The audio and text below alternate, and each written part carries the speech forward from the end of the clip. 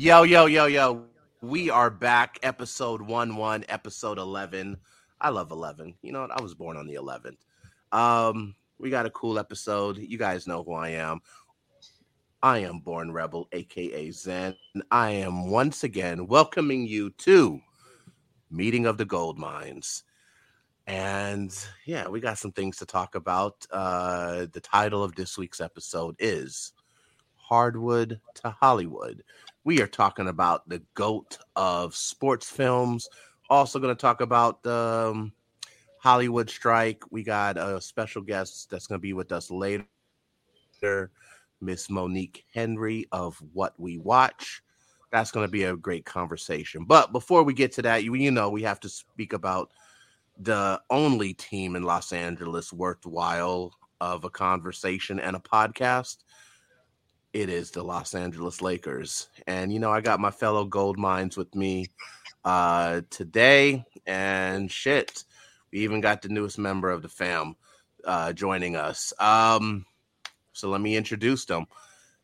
He is the fan of the 0-2 Bengals, Mr. Playoff Mode. You can find, oh, yes, people. There's a reason why I said that. We got an announcement to make. But like I said, he is the fan of the 0-2 Bengals. He is Playoff Mode. You can find him on the Twitter at RetroD3X. Playoff. How you doing, brother? How's your Bengals doing? I think I'm doing better than the Bengals are. Yeah, I mean, gotten off to a rough start, but the season is young, so they started off 0-2 last season and got to the AFC Championship. Obviously, you don't want to start the season, like that. What's worse is it looks like Burrow may have tweaked his calf injury that he was dealing with previously. So hoping, he's going to be able to play. But, I'm good. Like I said, sucks to see him be 0-2, but I'm still confident in the squad. So. But happy to be here chopping it up. At least you have the highest paid player in the history of the NFL, so you can feel good about that. Yeah, we got that going for us. So, hey, small victories. He's been gone for a minute, but he is back like cook crack. You can find him at Chasing Number with the A, not an ER, because ER is wrong, 18. He is a huge fan of the 0-2 Minnesota Vikings, and he holds that record with great pride. It is the Context King. What's up, my brethren? Wagwan. How's your Vikings doing? Man, we're probably the best 0-2 team you're ever gonna see, because absolutely. Goodness gracious, there's piles of context to go into that 0-2 record, which we're not going to get into now. But yeah, you know who you are. You're the guy that lives in the penthouse of the projects. That's who you are. You live in the penthouse of the projects. It's always a method to the madness. So. Always a method to the madness. Hey, but this guy right here, he is sitting pretty. He is the king of mediocrity when it comes to this football thing. He is at KBBRWN22, and he is a huge fan of the 1-1 Raiders. What's up, KB? You are the coach of Purple and Gold Mines. What's up, man? There's only one team. I do not celebrate Vegas, but it is what it is. We're 1-1. Doing pretty good. We're sitting at 1-1. We got, I'm not going to say that. We lost to the Bills. Nothing else to put to that. We lost. Very bad loss. If anybody wants to go ahead and watch that game again, you be my guest. But yeah, doing pretty good. Going pretty good. I know you're not talking 0-2. Hey, you know what's? Hey, look, man. I can talk shit all I want, but let me just tell you how bad my week has been. So, about 2 weeks ago, I filed my transfer papers. Once again, this is my second time doing it, from getting my transfer from the Green Bay Packers to the New York Jets. I did it the first time I did it the first time in 08 with Favre, right? Filled out the paperwork, got us approved. All right, cool.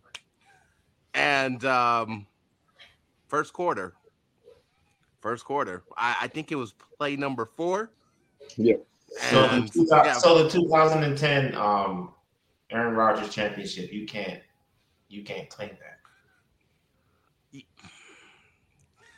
No, you're right. I cannot claim that because the year before I was burning everything green and yellow because I was a Vikings fan for one year.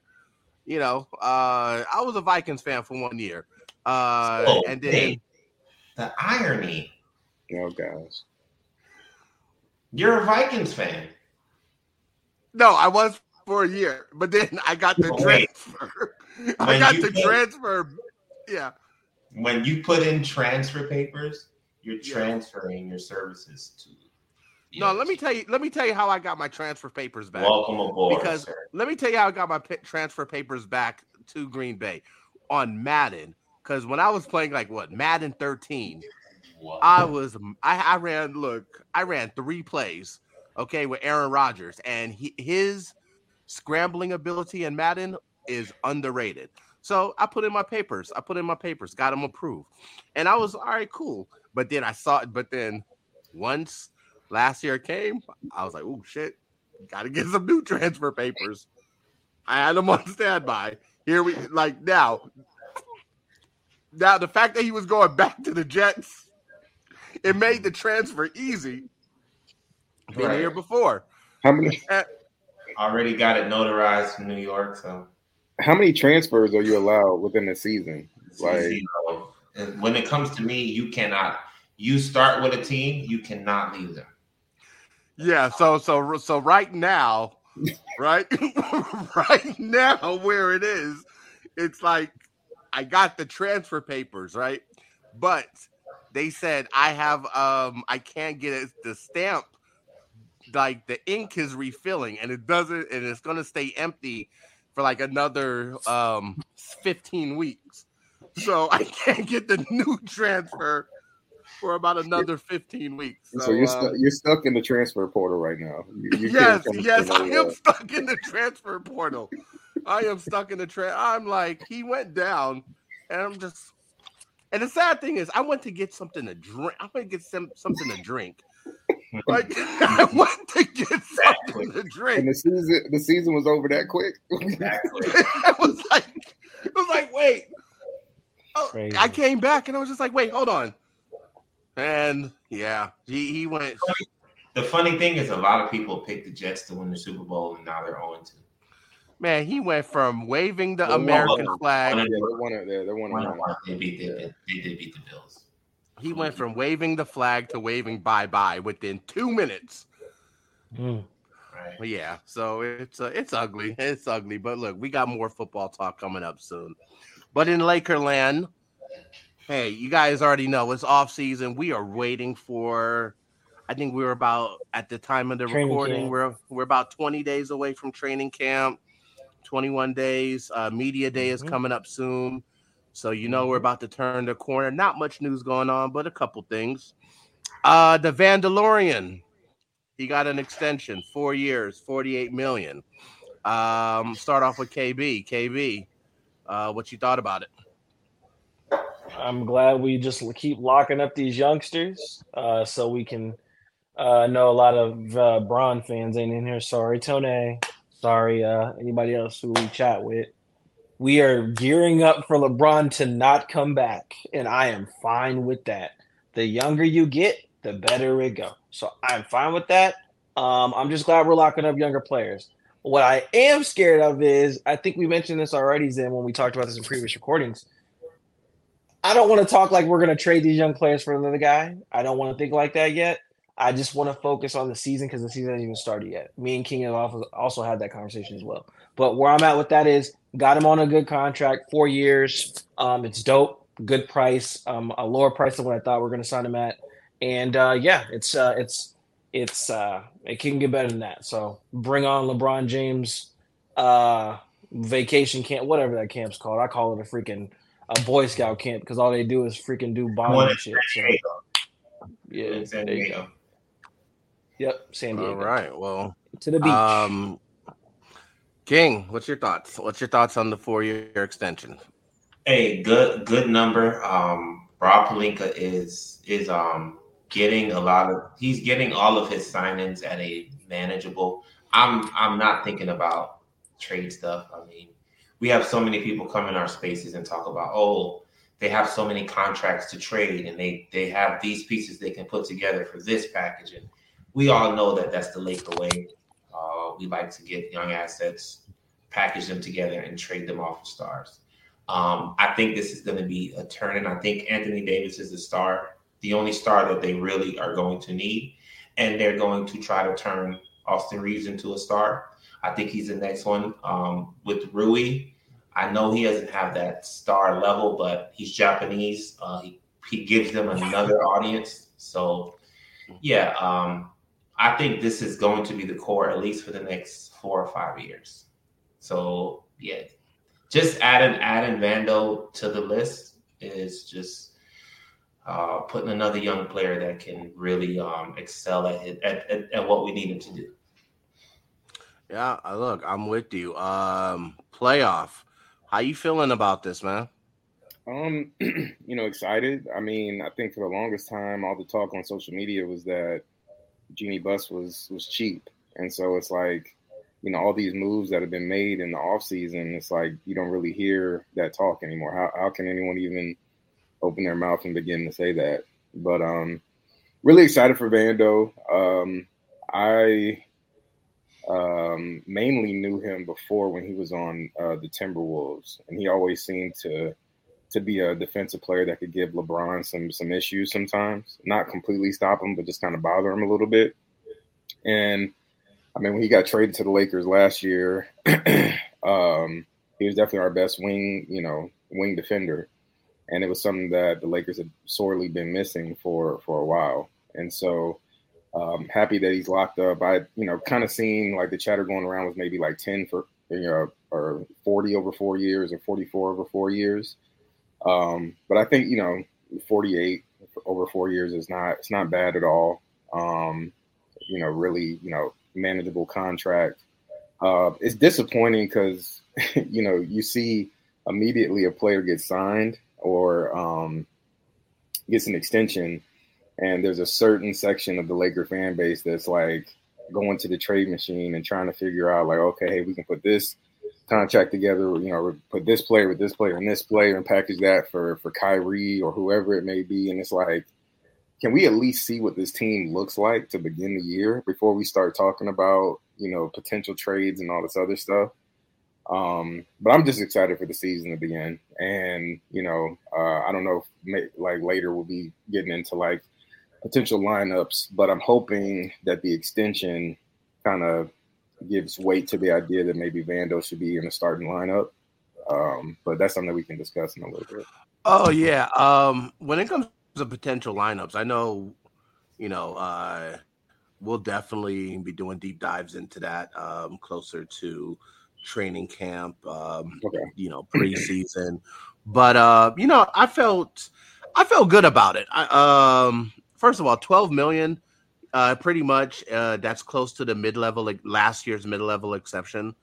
Rob Pelinka, I think Vando was the last piece to the puzzle, and even it wasn't something that we even had to take care of. We could have let him go into free agency. One thing that I really do like that's so different from last offseason is, last offseason it was, we had that $47 million player option hanging over our heads for with the Westbrook's contract.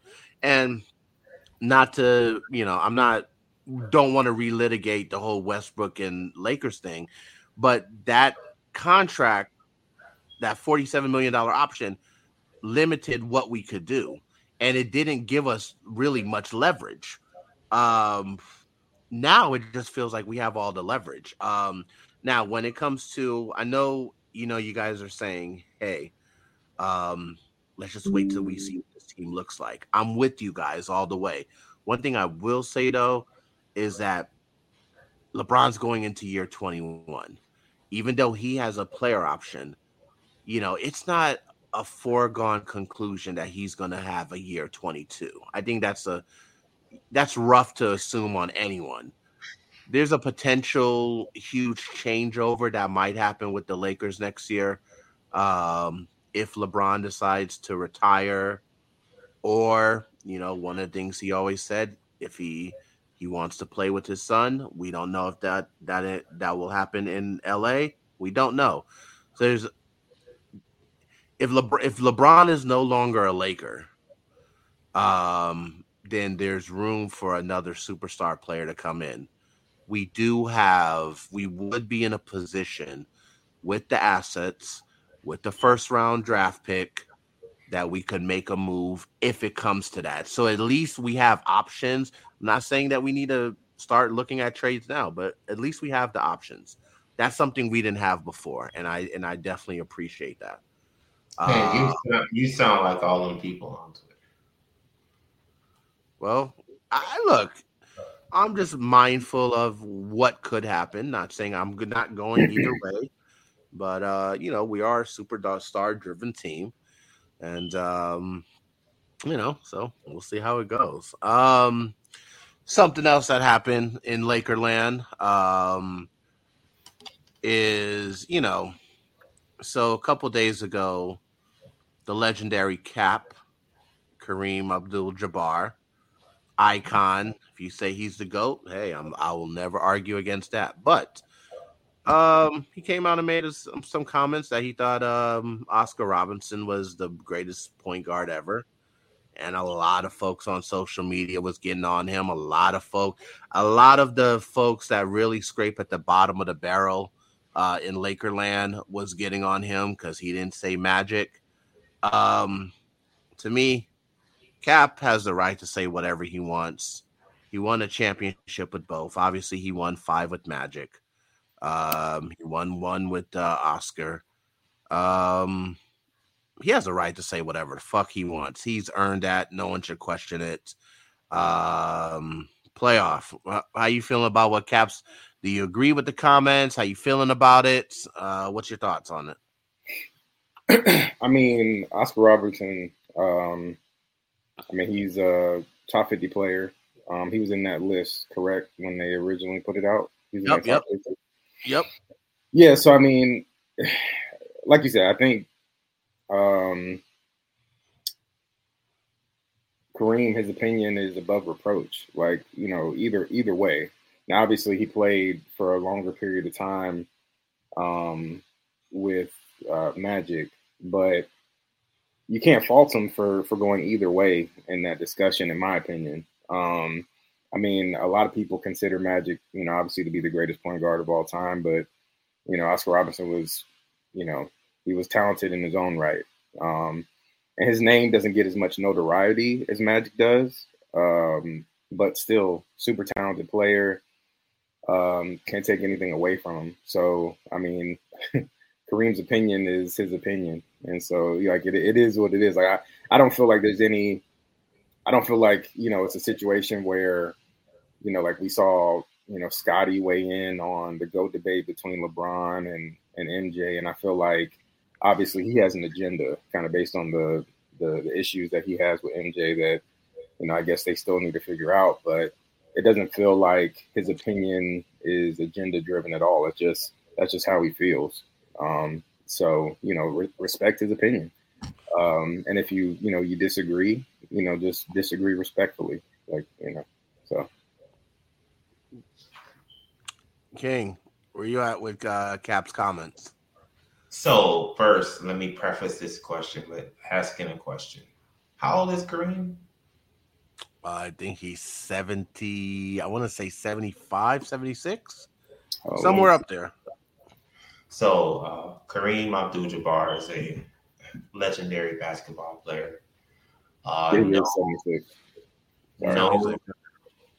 Also known in basketball as a legendary person, a legendary thinker. Great guy. He's way off. Hey. Magic Johnson is the greatest point guard of all time. if you want to find a number 2, you're looking at guys like Stephen Curry, Isaiah Thomas. If you want to call Jerry West a point guard, you got all of these guys that you can pull up, and you went with Oscar Robertson. So he is the first person to average a triple-double in the season, which was something that was everyone thought was an untouchable feat until Westbrook, start popping them out like Skittles about 6-7 years ago. So how many people do you know that is going to put Russell Westbrook as a top 3-point guard of all time? I don't know anyone. So the thing that we're qualifying Oscar Robertson for doing was done almost triple the time, because I think he has almost 200 triple doubles. Russell Westbrook does in his career. Averaged it almost. I think he averaged it for at least 2 seasons. So the thing that he did. So the thing that we're kind of glossing Oscar for, big triple double guy. Another guy did it for multiple seasons and has almost doubled his output of them. And we're gonna put him number 1. I just don't. No, I'm not.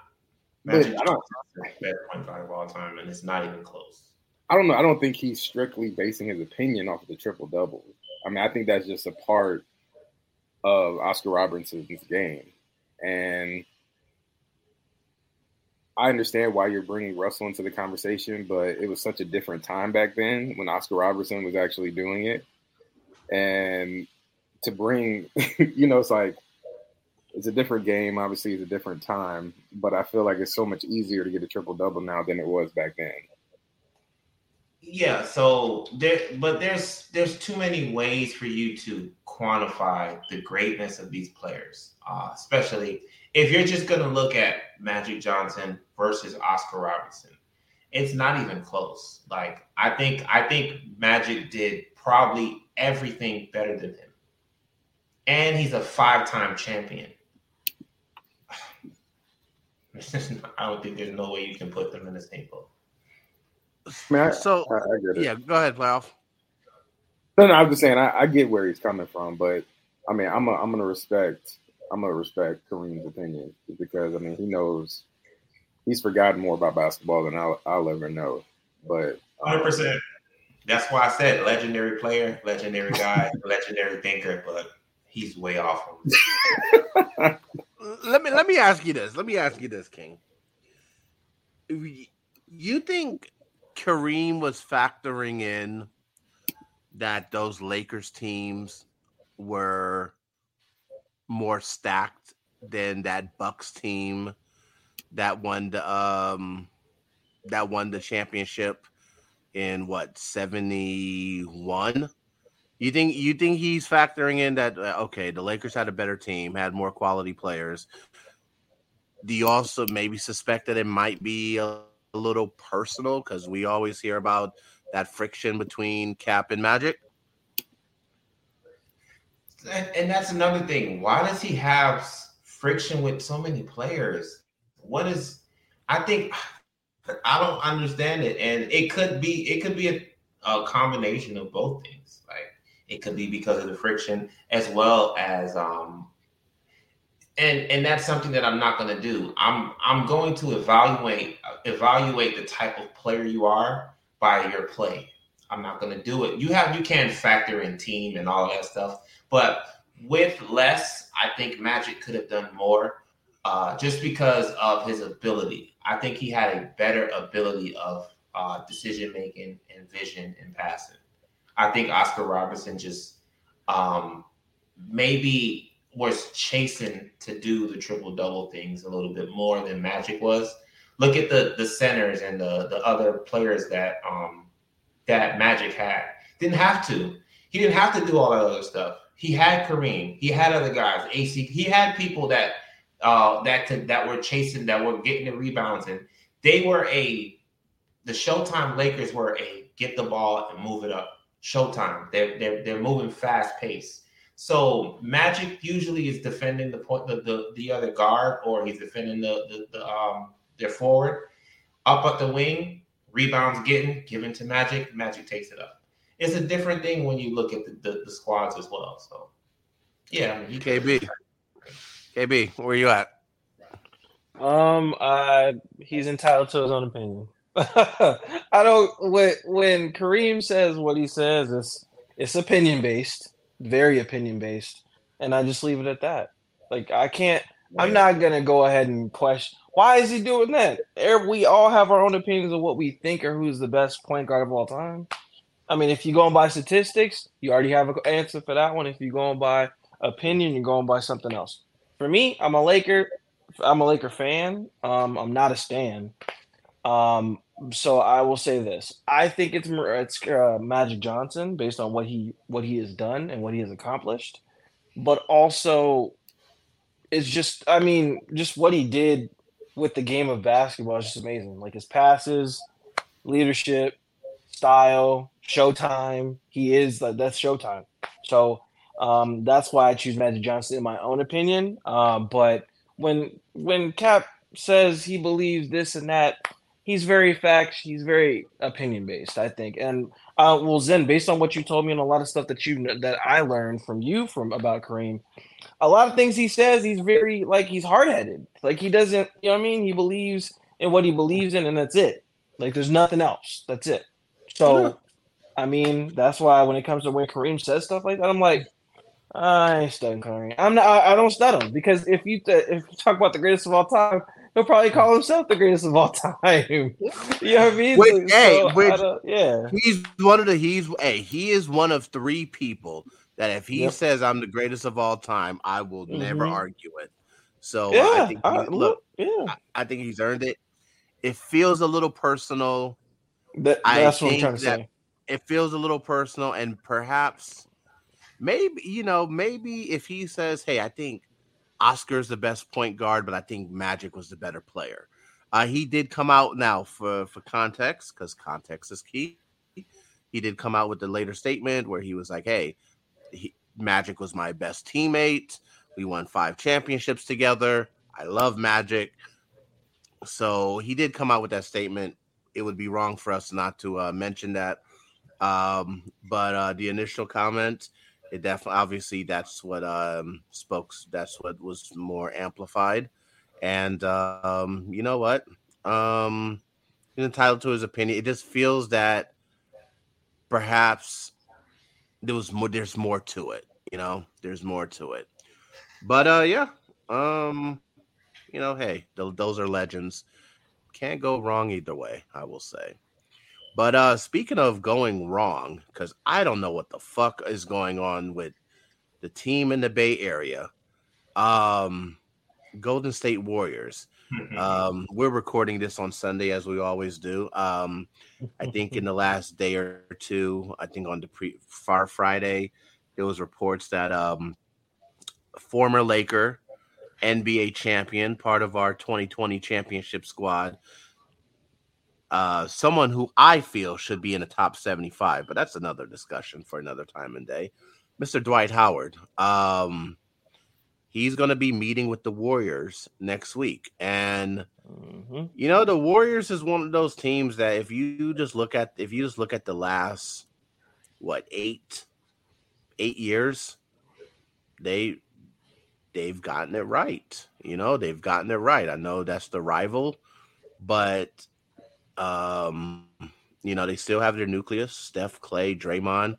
They traded Jordan Poole to the Wizards, and they traded him for Chris Paul. I don't see the logic in it. Now the Warriors are saying that, oh yeah, Chris Paul is going to be a starter. Okay, now they're bringing in Dwight Howard.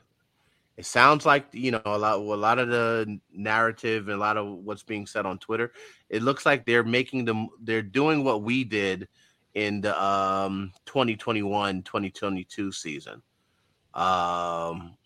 Playoff. What the fuck are the Warriors doing? I don't see the logic. Yeah, it's kind of hard to see what the justification for the actions that they've taken in the offseason. If you put Chris Paul in the lineup, like, what does that defense look like? Kind of based on what I'm thinking in my head, it looks like food. It looks like food for especially the Lakers. But I don't know, man. I don't get it. I think, obviously they had the change in GM. One GM stepped down. Now they have Mike Dunleavy Jr. I can't remember Bob the Myers, name. Yeah, Bob Myers, yeah. So I think we're kind of seeing his philosophy so far. I think Warrior fans, they can try to justify it and make it make sense, but I think the majority of people on the outside looking in just can't really see how this team is going to mesh and how the Warriors are actually going to contend for a title this year. It's just hard to see it on paper right now. And, I know a lot of Warrior fans are hoping and praying that some sort of big move is around the corner, some sort of trade. I think that was what initially people were thinking when they traded for Chris Paul because of the inflated salary that he's making. And I don't know, maybe they can pull off a move. Who knows? But if things stay as they are, I don't really see them being a contender for a championship unless Steph is just nuclear the entire season.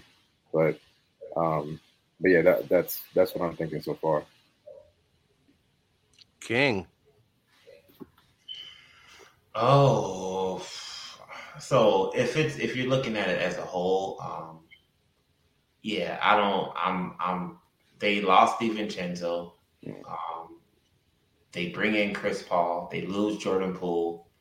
So you losing Poole and DiVincenzo, losing both of those guards. DiVincenzo I think was solid.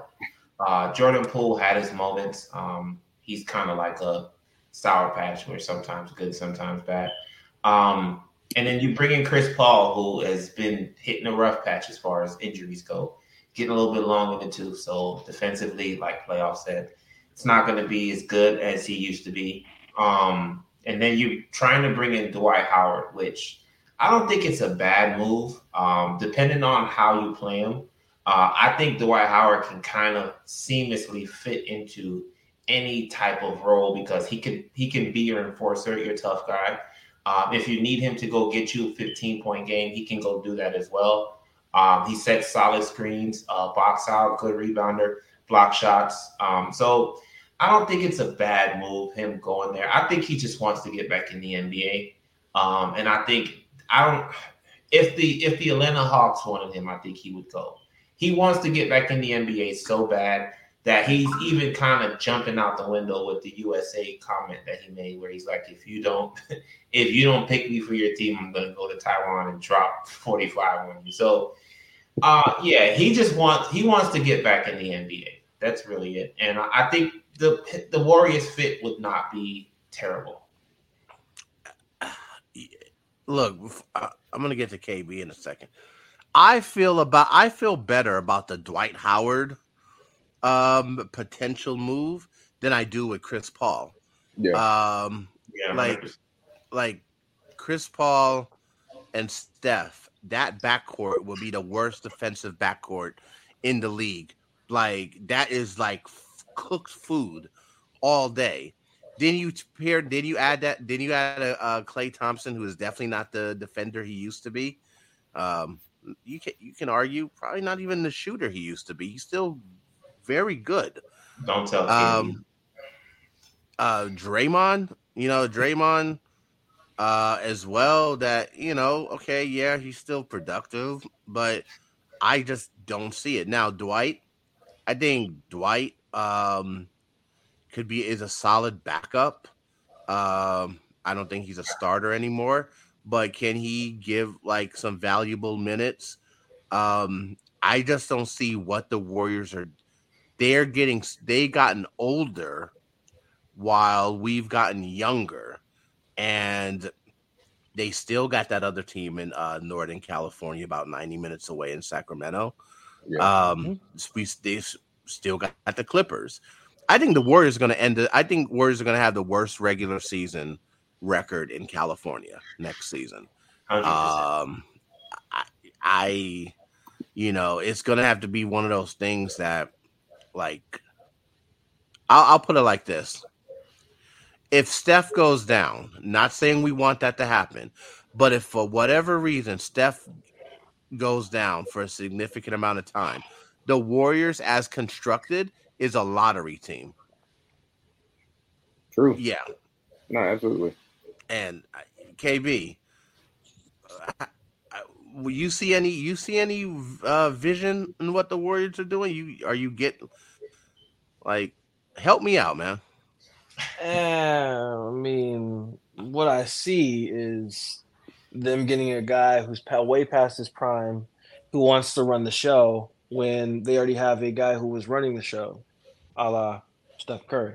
But I mean, that just puts into my, prediction of who Curry really is, and it's a shooting guard. So, I mean, if you want to go ahead and put Curry in a shooting guard position and let Chris Paul pass all the, give him all the pass for threes, that's fine. It's just the thing that I love about the Dubs team is you guys keep getting smaller, keep doing it, keep trading away players that can't play big and just play a Mighty Mouse team on three. You know what I mean? So I don't really care for the Dubs. I never have. I respect Stephen Curry's game, Draymond's game, Clay's game, what they've done as a dynasty. But I mean, that dynasty's come to a close. Now, when people are saying all over on podcasts and spaces that Dwight Howard is going to be able to teach Kevon Looney something, what the hell are you going to be able to teach him? How to rebound that he's already doing? Like, how to play defense that he's already doing? Like, I don't understand why people keep thinking somebody who is past their prime in Dwight Howard when they probably should have got him probably the year after he won the championship with the Lakers. Maybe that would have been the time to get him.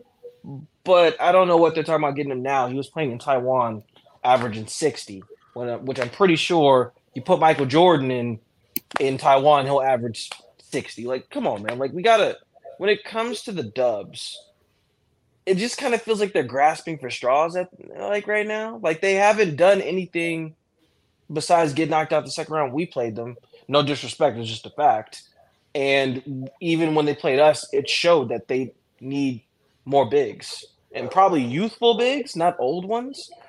So them getting Dwight Howard is just helping the Lakers out. So please do keep getting older. We'll keep getting younger, and we can just see each other in playoffs and be another second or first round exit for y'all. I don't think it's gonna help them in the end. That's where I'm at. Right. We shall see. We shall definitely see. I don't get it, but yeah, we'll see. Fuck Golden State. Yeah, look, we are as much as we're looking forward to basketball season, in a few weeks, we are in the middle of football season. Week 2? It's week 2 right now, and college football has been back for a few weeks as well. And, there's another purple and gold team. There's a purple and gold team in the NFL. Those who are watching on YouTube, King is pointing to his poster. He is a Florida State Seminole. So, hey, we're going to take advantage of it. Purple and Gold Mines presents Cover 3. It's going to be a new weekly. Every Wednesday, it'll be a new weekly football talk strictly for YouTube.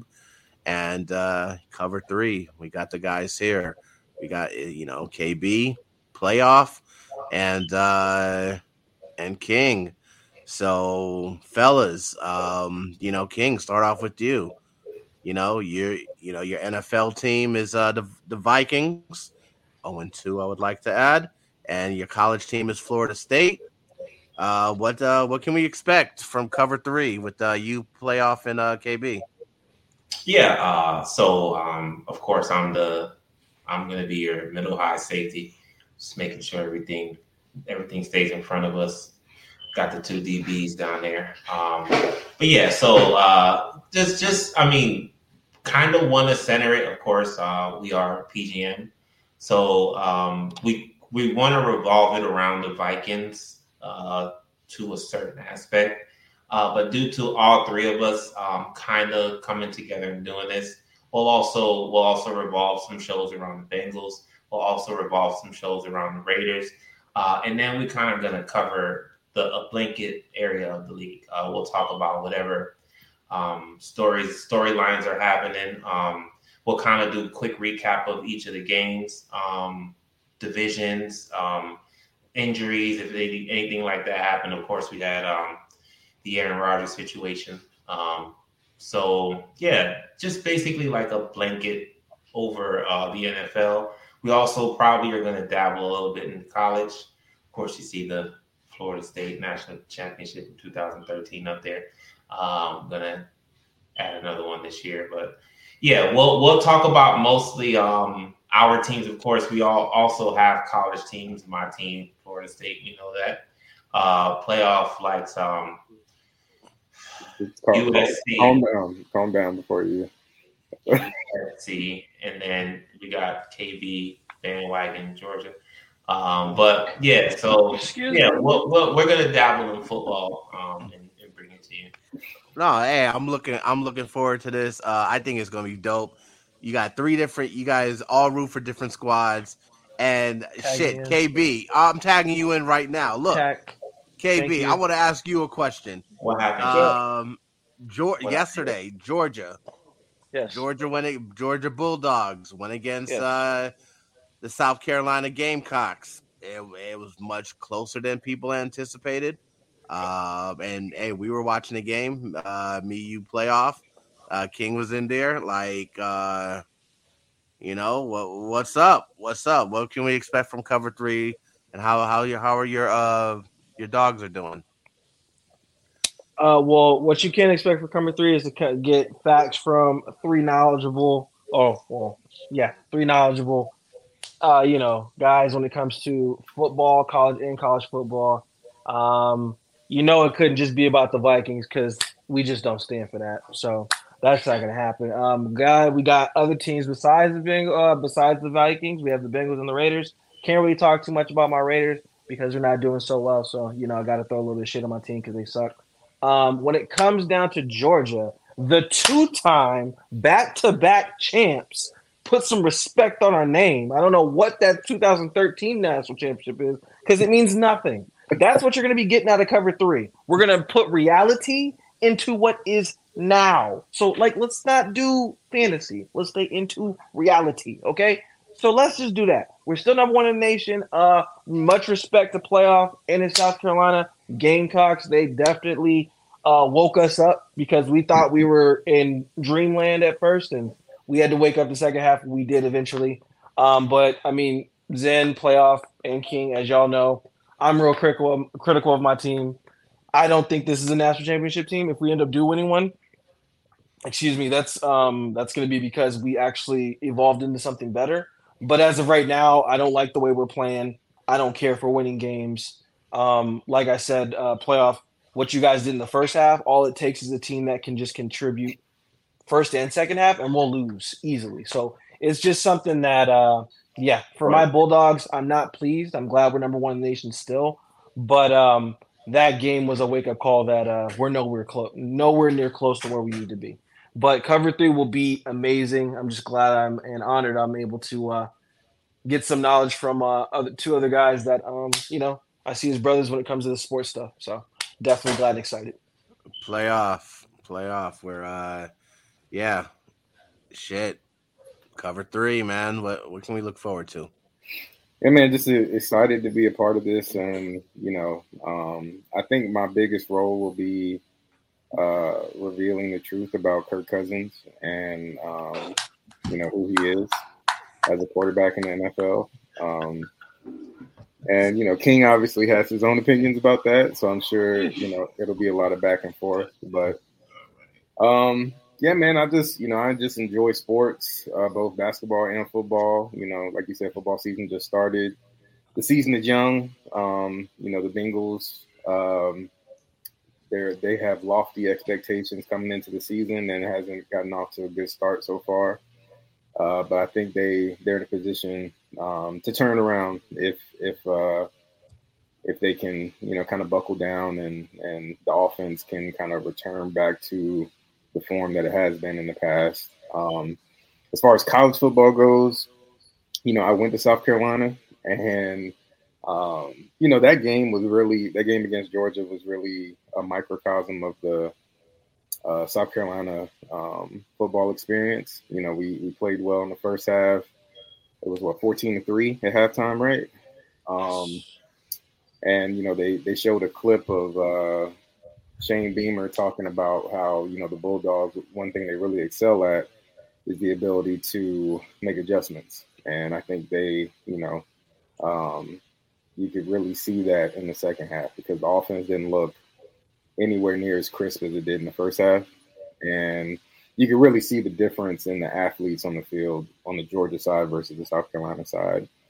No excuses, Bulldogs. They came back, played a great game, and Kirby Smart is an excellent coach. But just looking forward to chopping it up about football in general. Hoping my teams can turn it around and make the conversations a bit more fun for me. But just looking forward to talking to these two gentlemen. You'll have fun talking about the only quarterback throw for 4,000 yards in the last 7 years. Don't worry about it. Kirk Cousins is a fantasy football quarterback. He's a better fantasy football quarterback than he is a real quarterback. No, he's not. As a person who drafted him, I will disagree. Hey, KB, I know you got to go. I got one last question because that'd be remiss if I don't bring this up. We were all in our playback channel. You guys already know playback.tv/PGM Fan Cave. We watched Colorado State versus Colorado at Colorado in Boulder. Look, Colorado, they're now 3-0 under Coach Prime. Shador really stepped up. Hey, shout out to Travis Hunter. Hope you hey, we want you back soon. We want you healthy. That was a fucking cheap shot.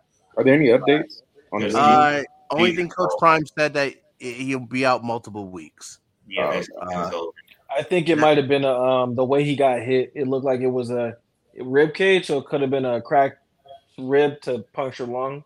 So yeah, because if anything, he played. I give it to him. He took that hit like a champ, came back in and played, but obviously he wasn't good enough to go for the rest of the game. So he probably had trouble breathing after that. So yeah, that multiple weeks. That's definitely very cheap. Hey, but look, Colorado is the team of Black America.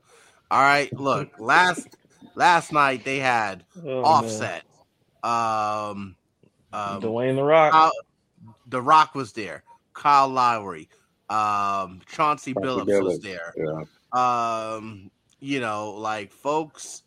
Folks are Lil Wayne, Weezy was there, Lil Tune.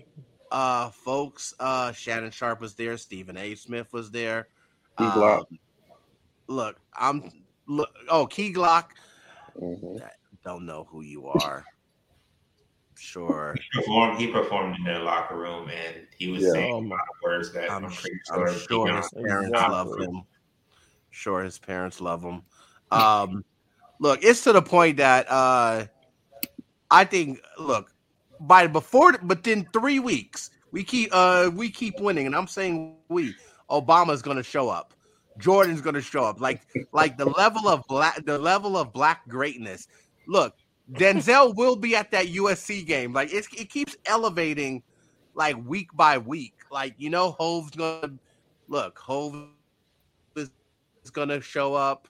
Like it's just like I think eventually we might get Morgan Freeman. What's another notable black? Let's slow down. Let's slow down. OJ. You get James Earl Jones up there too. Oh my God! Not Cosby. Oh wow! Like week by week, it's gonna just keep. It's just gonna keep creeping up week by week. The level of black excellence. So Zen, are you saying that they're gonna have celebrities show up to that Oregon and USC game because those are the real games to show up to? Okay, so I'm saying Jordan, I think Jordan's gonna show up at least at least Larsa, at least someone from the Jordan family Oh will my be. gosh. Someone You're from the Jordan so family wrong. will be at the Oregon game. All right, at Oh least my Larsa. God. But look, So that USC game. Look, they're gonna lose their next 2 games. So Oh my God. what? they're losing the next 2 games. What's the next game? Oregon, right? Oregon and then USC. Okay, No, so no. look, Oregon and then another team. Southern Cal. Oh, Southern. Okay. My bad. Southern Southern. California. Okay, so next week, right? Trojan. Let's just say they get past Oregon. Count my words. For if we're undefeated going into USC, Hove is showing up, Denzel is showing up, Reggie Bush is showing up. For who? For Colorado, Beyonce will show up. Beyonce will show up. For Okay. who? For Colorado. For Colorado. Come on, it's the team of Black America. Come on, hey, you know, hey, what were you saying? What were you saying last night when Colorado was down, you race traitor? What were you saying? They were supposed to lose that. We got I'm that game so I'm on the East Coast, so by the time that game ended, it was 3:00 in the morning. You went playoff. You guys are struggling. Yeah, that was rough. It was a rough night for me. Yo, that's cold. How you think Colorado's going to finish the season? A bowl game. I think they may win 2 more games, and that's it. The entire season? No, not the entire season. I think they're going to make a bowl game. They'll do pretty well to make a bowl game. That's what I think. So these two games that they're about to play is going to derail their season. Look, I have nothing to say on Colorado. I'm glad what Prime's doing. I'm glad that is the Black America team. But like I said, playing against real legit teams that are actually ranked in national. Don't worry, we'll break this down to cover 3 just to get more real. But we got a fan of Colorado, so go Buffalo, go Buffaloes. There you go. Whatever. Absolutely. There you go, Zen. Look, real quick. Here's the thing. I'm a Florida State Seminole. Deion Sanders is a guy who does not play Florida State anymore. So I will not root for him to be successful in college football as a coach. And so in other words, people he watches. He also came out today and was asked a question, who's the best college football coach? And he said he gives his praises to Nick Saban, but he's the best college football. What? Oh, never mind. Like I said, I'll cover it later. He called himself the best college football coach. Okay. Hey. It's hard. Hey, it's one thing to call yourself the best college football coach when you're 18th in the nation. Oh, I didn't say that. I didn't mean that. He's 19. I think they dropped one. Oh, my bad. They went down. That hurts you. They went down. My bad. They went down. Look, he's the best. What? Oregon. I'm looking at the schedule. Oregon, USC, Colorado, Arizona State, Stanford, UCLA, Oregon State, Arizona, Washington State, Utah. Look, they only won 1 game last year. So they're at 3. They can easily make a bowl game this year. Yeah, I think they'll make a bowl game. So tell me the wins there. All right, let me check. Let me check the wins. I'm looking at this. I'm gonna say I can't give you the exact wins, but I'll say this. Hear me out. USC and Oregon, I think they split. I don't know which one they're gonna lose, but I think they'll split. They'll split what? They'll split those 2 games. Those 2 games. You said the Oregon and USC game? I think they'll split. He doesn't think they'll lose both of those. Zen? No. Can you hear me? Can you hear me? Yeah. Are you sure you want to say that on this recording? Yeah, I think they'll split. Okay. I'm saying it right now. They'll split. Now, Hey, we're this is gonna be in playback, right? This is gonna be in playback, right? yeah. We're Okay. Playoff, you gonna be there, covering. right? Hey, we Yes, love sir. black people. We're watching Okay. all of the Colorado games in playback. So make sure you We join love us. black people. We love black people. Now, All right. let's see. I think they'll beat Arizona State. So Yeah. what? They're 3-0 now. So let's say they split the USC and Colorado. So They'll that be puts them at 4-1. 4-1. Mm-hmm. Arizona State, I say, is a win. That's 5-1. Stanford, I'm going to say, is a win. That's 6-1. UCLA, I'm going to say that's a win. That's 7-1. Oregon State, I'm going to say that's a win. That's 8-1. Arizona, say that's a win. That's 9-1. Washington State. Washington State, that's 10 and look, I'm going 11-1 because look, that last game in Utah. Now, look, that last game in Utah, they cannot lose that game. That's Black America versus like clear America. So we cannot lose to Utah. That is setting the whole rate. Look, So 9-2. I'm going 9-2. Maybe they might lose to UCLA. I'm saying 9-2. I think they got 3 to 5 losses, like potentially in their schedule for the rest of the year. But because then the way you're talking about it, man, you're making it seem like they about to make the college playoffs, and I'm not trying to be delusional. Yeah, but I don't think that's happening. That would be incredible if they make the college football playoff in his first year there. Not to say that it can't, not to say that it's impossible, but their I really didn't. I hadn't looked at their schedule. Their schedule is kind of tough because all their they play no SEC teams.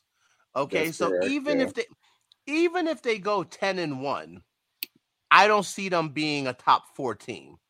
I don't see them being a top 4 team.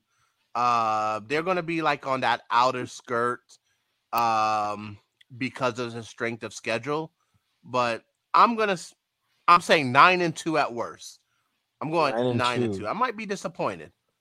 Okay. I might be disappointed. But look, even if let's say they lose 5, that puts them at what 6-5.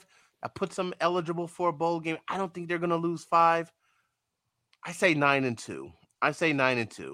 Hey, playoff. When we doing this? When we doing cover 3 again? Because I'm about to go, boys. The first thing though, the first and probably main topic is going to be Colorado's breakdown schedule of college football. Because I don't think you understand the magnitude of them struggling against Colorado State. Yeah, we believe. Do you not understand it? We believe. You believe. Hey, believe. And also, Tony, make sure you edit this. We coming.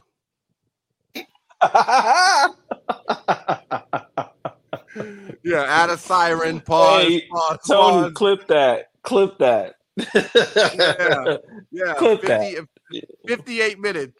Tony, we coming. Hey, playoff. When they lose to Oregon and USC, we gonna hashtag that after this with the score next to it. We coming? Yep. Zid, bro, you shooting yourself in the foot. I'm just trying to tell you, man. I love Colorado, man. I love what they're doing, but we got to get out of this dream fantasy land. Like they actually competing against some good athletes. I don't think they see actual athletes till they play USC's defensive line or Oregon's defensive line. Like, come on. Like we got to stop. That Oregon game is gonna tell us a lot about who they are. Hey, you think, if Bo Nixon come out with mad numbers, 400 passing yards and 5 TDs, you'll wonder why. You will wonder why. Hey, so I'm just gonna what? So the only 2 games they'll win for the rest of the year is going to be Stanford and Arizona. Oh, he was going through the schedule for you. There you go. Yeah, they're lose to Arizona State because they're on the road. Oregon State is the 14th ranked team in the country. UCLA also is on the road, and they are 22 ranked. They're going to lose to Washington State again on the road. And then Utah is a way better team than them. So no, we got to win that game off of principle. That's clear sorry, America. Look, that's us going against the Mormons. We can't. We got to win. Look. So this is a team. We have nothing against Mormons. That's a team in Utah that beat the Florida Gators in week 1. So let's stop that. Hey, look. Here's the thing. You guys got to understand. All right, we don't real Black America. We've been taking some hits lately. Okay, hip hop ain't the same. There's no more Cosby Show. That we lost basketball to international. All right, so you trying to mix Black America in the sports. Like there's so many probably most of the best athletes are Black, so we kind of got that a lot, right? Yeah, I know, but I'm saying like NBA standpoint, like the best players aren't from this country. The top 2 or 3 players are not from this country. So like we taking some hits, like we, like so. Well, this is what we holding on to. Colorado. Again, and what makes it worse, it was a cheap shot, but them losing Travis Hunter, it goes from them being close. Maybe they could pull an upset against Oregon to now they're probably going to get blown out. And then he's probably not going to play the next week either because this is a multiple week thing. And then, like I'm saying, by the time that happens, they're going to be unranked. They'll probably still will play for him, but it's not going to be the same sting because they don't have that carrot at the end of the season to go get. They're not going to play for a Pac-12 championship. It's going to be pretty much over for them. So maybe next year he gets a couple recruits in. I'm pretty sure Shedeur is gone. You already looking forward to next year? Yeah, I need to stay in this year. Yeah, this year is over. Let's just stay in this year. Like Zen said, they're gonna go 11 and what? Zen 11 and 1. 11 and 1. No, 9-2. I'm going 9-2. This for Black 9-2. Oh, okay. We will be back after 3 weeks of this, and let's see. All right. Well, I'll be a guest on cover 3 in 3 weeks, and you guys could welcome me. But look, we got a dope conversation coming up with Miss Peacher Reno. Wonder if she's from Georgia. But anyway, we're gonna have a dope conversation about Hollywood after the break. And yeah, we will catch you after the break, and we'll be right back. And we're back. Look, that football talk. Look, cover 3 is going to be some good shit. But yeah, we're moving on. As we said earlier, the title for this podcast is Hardwood to Hollywood. Talking about the parallels between the NBA, sports in general, and film. So, figure out some of our great favorite sports films ever. There's a whole bunch of them. We can also talk about why, LeBron's reboot of House Party is a travesty to humankind. But we'll get that into a little bit. We got a very special guest, Miss Peacher Reno from What We Watch. She is someone I've been following on Twitter for a while. She has a dope website, and she hosts some amazing spaces about what we're watching. And I'll be honest, folks, we end every podcast talking about what we're watching. I stole that from her. Hey, I have no... you think I'm a fucking original? No. Remix. But Miss Peacher Reno, how are you? Thank you for joining Meeting of the Gold Mines. And you have been traveling all day, so thank you so much for joining us. How are you? You're very welcome. Thank you. Thank you for having me. Yeah, I'm excited. I definitely own what we watch in that way, but I'm excited to know that you guys are talking about because that's what I'm here to do. So very excited to be on the show and bridge my worlds of sports and film. So let's do it. Absolutely, absolutely. Because there's some things I need to talk to you about. And we're gonna later, I'm gonna get into Game of Thrones later. Towards the end of the conversation, I'm just starting to watch it for the very first time. I'm at the end of season 6. 10 years ago, my person I was with at the time was like, you got to watch the show. I tried to get through the first episode 3 times. I couldn't get through it. So now I'm watching Game of Thrones. We'll talk about this later. I just want to say real quick, Jon Snow overrated. But look, we'll get there. But so, Purple and Gold Mines, we're Laker fans. Who are you rooting for in the NBA? So this is a sticky subject.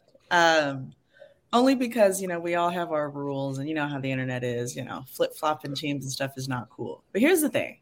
I support Black players. And there's one player that I didn't support, not on a personal level. Great man as on a personal level. But when Russell Westbrook signed to the Lakers, I was like, no, you're not about to join my team and go 18% from the field. Like, we're just not doing that. So I've been a Lakers fan basically my whole life. But I set boundaries. I protect my emotional space. And so, I made some adjustments after that first season that Russell was there. Again, no offense to him personally, but I just, very parasitic to that team at that time, as you guys saw. So I'm a Heat fan. I've been accepted into the space. I have a very viral tweet. You will see lots of Heat players follow me. I am a Heat fan. I'm part of the family. So, damn, just right out the gate, just Westbrook just got astray. He's no longer on the team. I know, but that's when I set that boundary anyway. So I said I would come back after he left, and then it's like as soon as I said that he's out of here. But I'm a Heat fan. Well, there's a 2-year that's a 2-year period. You can't just flip flop. That's like a 2-year wait. And I'm okay with that. I said I'm a Heat fan. So going into this season, I'm an NBA Heat fan, Miami Heat fan. It is what it is. I'm not interested in flip flopping right now, but I'm always Lakers have my heart. Hopefully your boy Jimmy Butler doesn't let Shakira down. But it seems a few people have been letting Shakira down lately, but Shakira will be okay either way. I love the Heat team. Can we just talk ball? It's a great team. We have a very good team. We have guys that have heart, that play consistently. Great coaching. So I'm excited for it. So you guys getting Dame? Yeah, I'm very excited. You feel that you guys are getting Dame? Probably. If not, it's okay. But Dame Dollars is that guy. So I think he's going to Philly.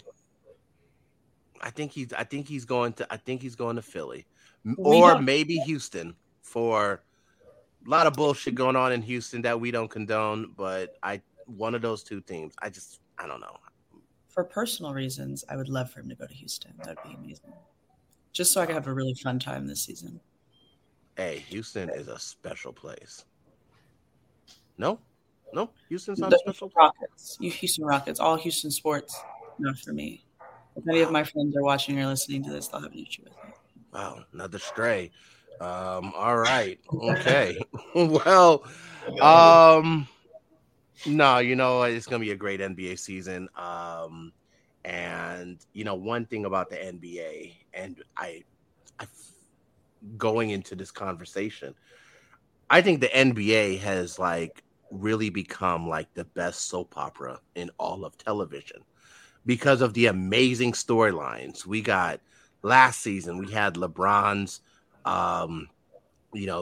going after the all-time scoring title. We then from the Laker point of view, we had, the Russell Westbrook saga at the beginning. Then we have to deal with Anthony Davis. Is he healthy? now even in the off season is so entertaining league wide. From where's Dame gonna go? What's up with James Harden? Chris Paul to the Warriors. Excuse me. No. We do not want him on the Lakers. Chris Paul to the Warriors. That like the NBA is Hollywood straight up. But with what's going on in Hollywood, I really wanted to start off with the elephant in the room. Since May, the WGA has been on a strike. And then middle of July, the actors, screen actors, SAFTA joined as well. What's going on with Hollywood? What's going on with the strike? Who's in the right? Who's in the wrong? So first, I want to affirm you. Ava DuVernay made a comment about the NBA, very similar to what you just said. I don't know if you saw, but she, celebrated the NBA as a filmmaking kind of like feat. You get when you're watching these games, right? You feel like it's, like you said, a soap opera, a drama. You feel like even in the off season that you're getting these character stories, right? Effectively, if you don't know them, they're characters to you. And what's really cool about the way that the NBA is filmed is that you get in to see their faces. So you see their emotions right after they dunk, during their dunk, after their team just, won a buzzer beater, after their team is like, game 3, like what does it matter? Game 7. So the camera focuses in, right? Because there's just 10 people on the court. So you really get a really intimate kind of television moment, and you get these characters' emotions, these players' emotions. So you're very right about that. Now, I don't know if I would call it an elephant in the room, but I mean, maybe it is in this room. But the strike, and I'm not an expert by any means. I think every time people ask me about, my perspective and my understanding, I feel like we all kind of have the same baseline understanding and perspective and hopes and optimisms. But we're all just as concerned, confused, and hopeful as everyone else. I mean, the bottom line is there have been significant changes in the economy as a whole, and Hollywood operates in the economy. And I think people forget that Hollywood is a business, this is an industry, meaning people have jobs, So while things may be glamorous and look glamorous from a writer's, actor's perspective, even a director's perspective, these people are working. This is their livelihood. This is our livelihood. So writers are in a peculiar kind of way, because since we're not in front of the camera, a lot of people that aren't close to the art don't understand like our contribution, which is everything, right? There is no show without a writer. And I'm talking about like any show. There's nothing without your screenwriters. And you can't name your screenwriter of your favorite film or your director, but they're the ones that are attached to the show or to the movie. But the actors is who you see. So the idea here is that, people want a livable wage. It's not any different from your 9 to 5 when you're like, hey, I have 2 or 3 degrees. Should I be getting paid this little bit amount, or should I be, asking for a raise? And so think of the strike as, asking for a tiny raise, but, in a union, of course, right? We know how that works. I won't get into that. So it's difficult having the conversation because it seems very simple, but it's so complex because these studios want to maintain, the bottom line and make sure that their profits are as high as they can be. But what does a studio mean? Their studios are run by these executives, and all of the studios. You're subscribed to at least some of those streaming services, so you know who those people are. And we just can't come to an agreement to pay writers, what they deserve to be paid, whatever they feel they deserve to be paid. So. Absolutely. And, one of like in addition to what we're doing here with Purple and Gold Mines and our platform and everything, I am pursuing screenwriting. It's something that's a passion of mine. Absolutely love it. I always pay attention to the writers that's creating, writing the content that I'm consuming and enjoying. And I was just listening to, so I know I'm going to get a couple people that's going to laugh at me when I say this, but so I am a huge fan of One Tree Hill. Okay. Well, twins. Twins. Hey, Nelly. Best freaking show ever. What? Yes, always and forever. Now, I listened to the Drama Queens podcast, and one of the reasons why I listened to it is because they talk about their experiences on set. They talk about just the show itself, but also a lot of the stuff that they have gone through in Hollywood. And I think for me, it has made me a better writer because just being mindful of when I'm writing women characters, I'm mindful of certain things. So it's like it's not coming from a place of weakness or desperation or lack of intelligence and all of that. But the reason why I brought up that podcast is a few episodes ago they had Antoine Tanner on, and he's the guy that played Skills, and he was saying that one of the things that they're fighting for is literally like 0.4% of the profits from the streaming platforms, and that's like that's what we're pretty much asking for, and when you look at it from that percentage, it's just like really, and the Hollywood strike is just crazy right now because what is it, about a year ago Warner Brothers Discovery wrote off the whole the Batgirl movie, just wrote it off. I said, hey, no, we're just going to use this as a tax write-off. And it's like these studios are getting record profits. It's just something's not adding up. How can the studios be getting record profits, but then you're having disputes with the folks that you're supposed to be paying? I just hope it's something that gets worked out soon. I think the strike is something that's necessary, especially from the lack of transparency that's with the data, the metadata for these streaming services. So I think it's a generational thing. As the technology change, you're gonna, the studio's been getting away with murder for the longest time, and so we'll see how it goes. Hopefully it ends soon because there's so many shows that should be premiering in the next, like now or within the next few weeks, and they're not. So, but a living wage is a living wage, and it's the right thing to do.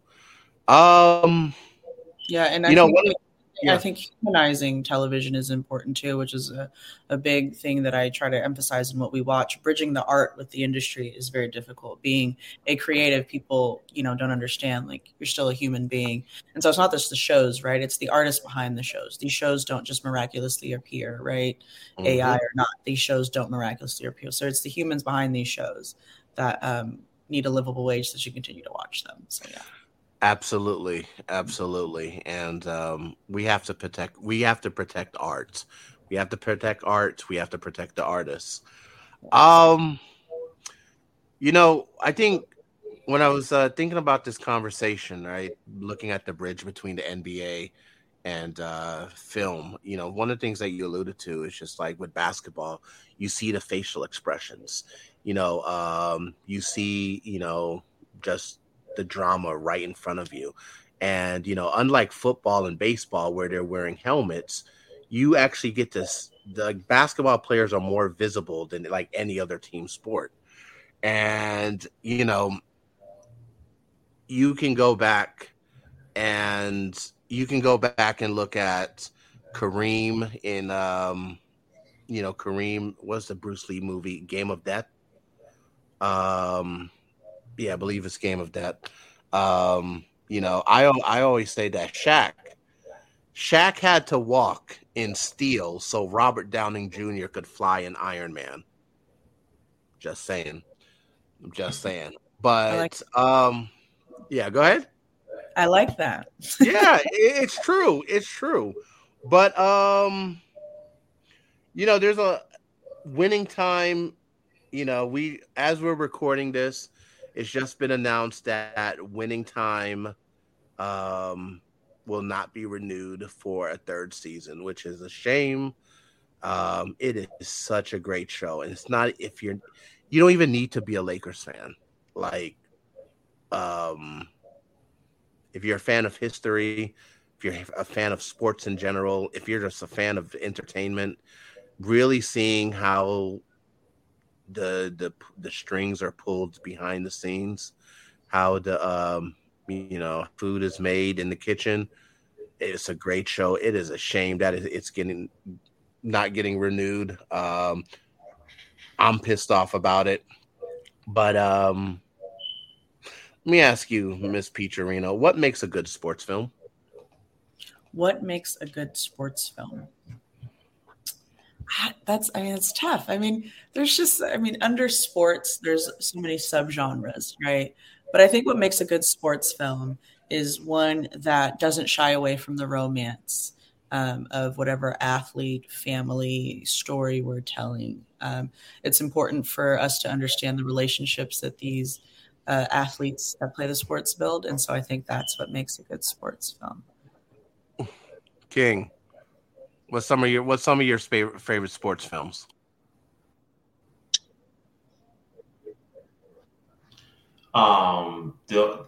So first, like the thing that I think makes a good film is the authenticity. So it has to be authentic, meaning that those are when you want to get those actors who either had background in the sport, like when they were in high school or college, or they're kind of like those method actors where they kind of dive all into the sport that they're going to play.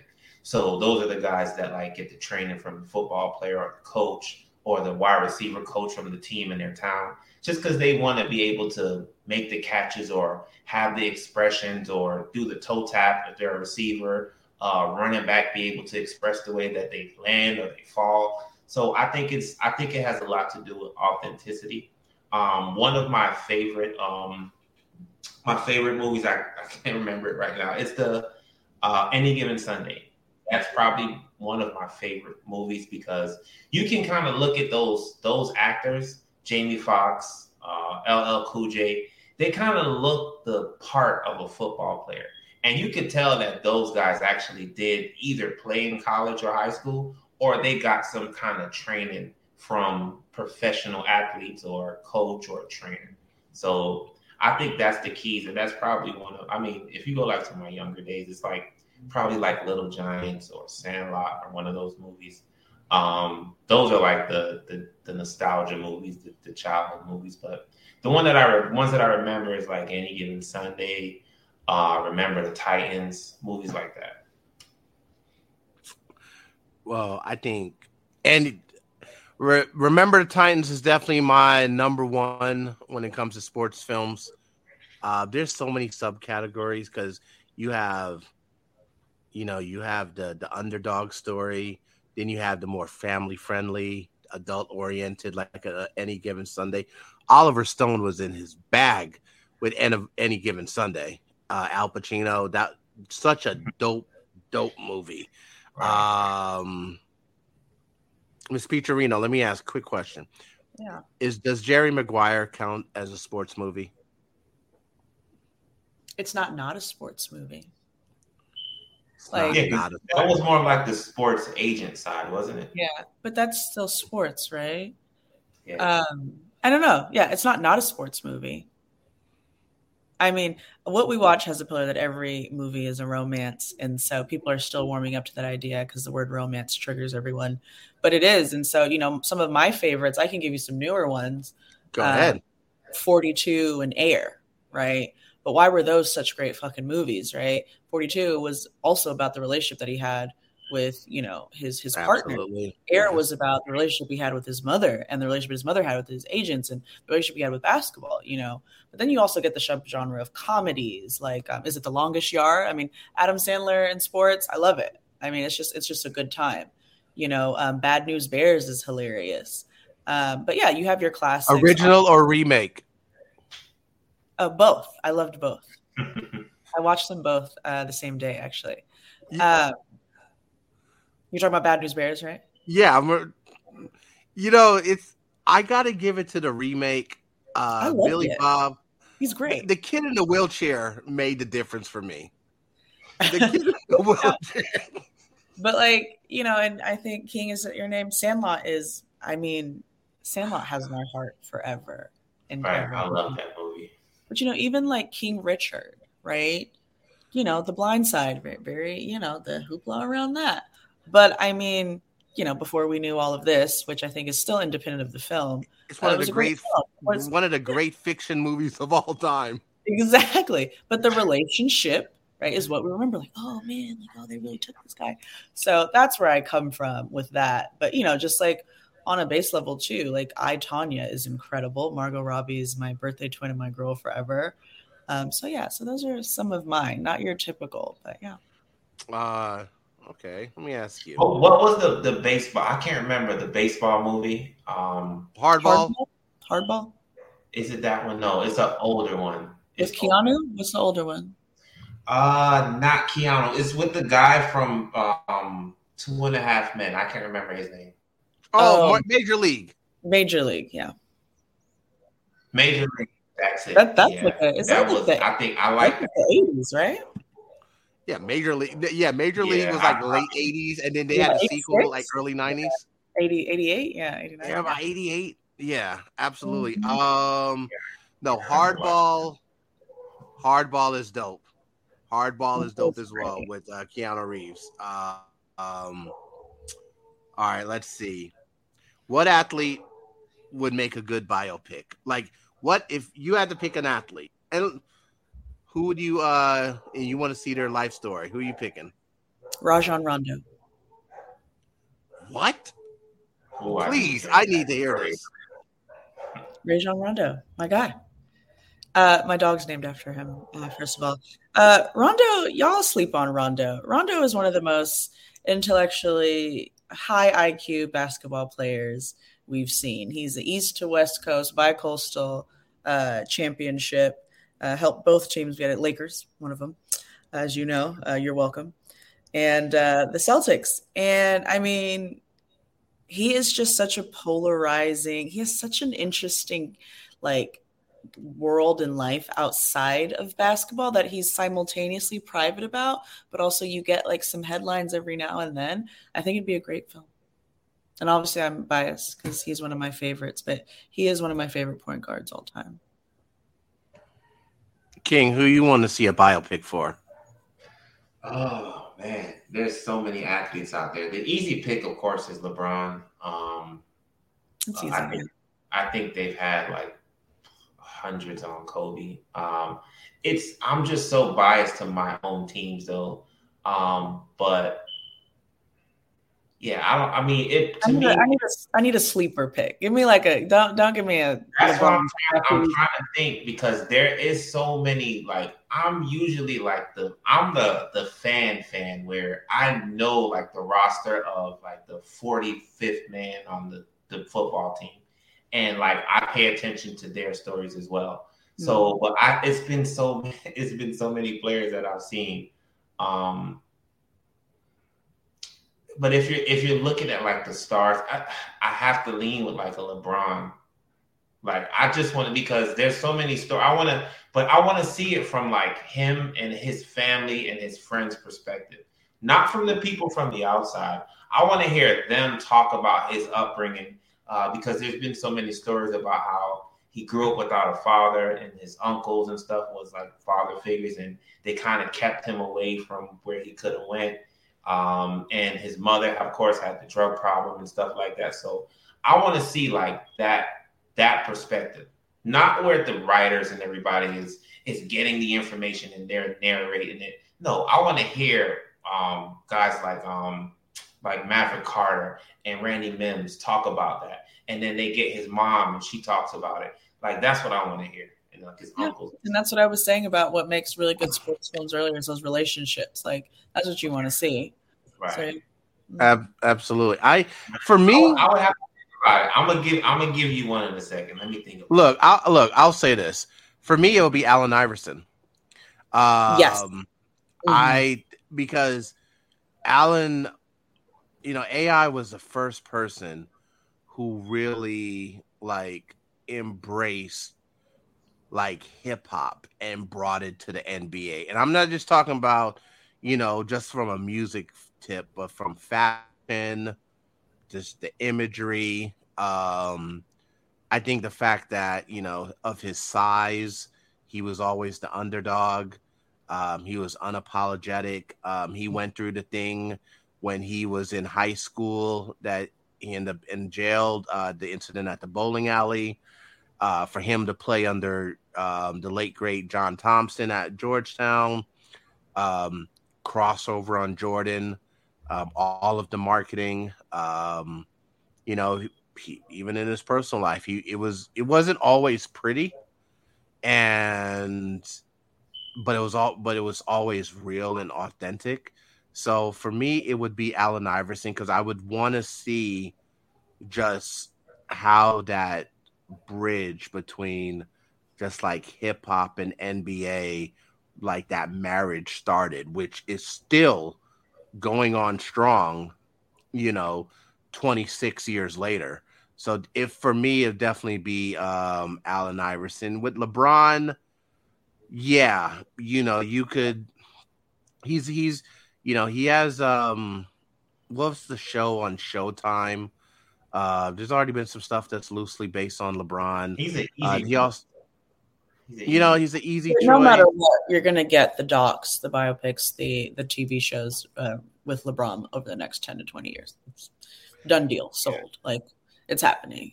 But I love Allen Iverson. Extremely, like, the cultural impact that AI has is huge. Fashion, music, sports, all of it. Just, phenomenal. I have the questions and the answers my damn self. So, yes, I love that answer. Yeah.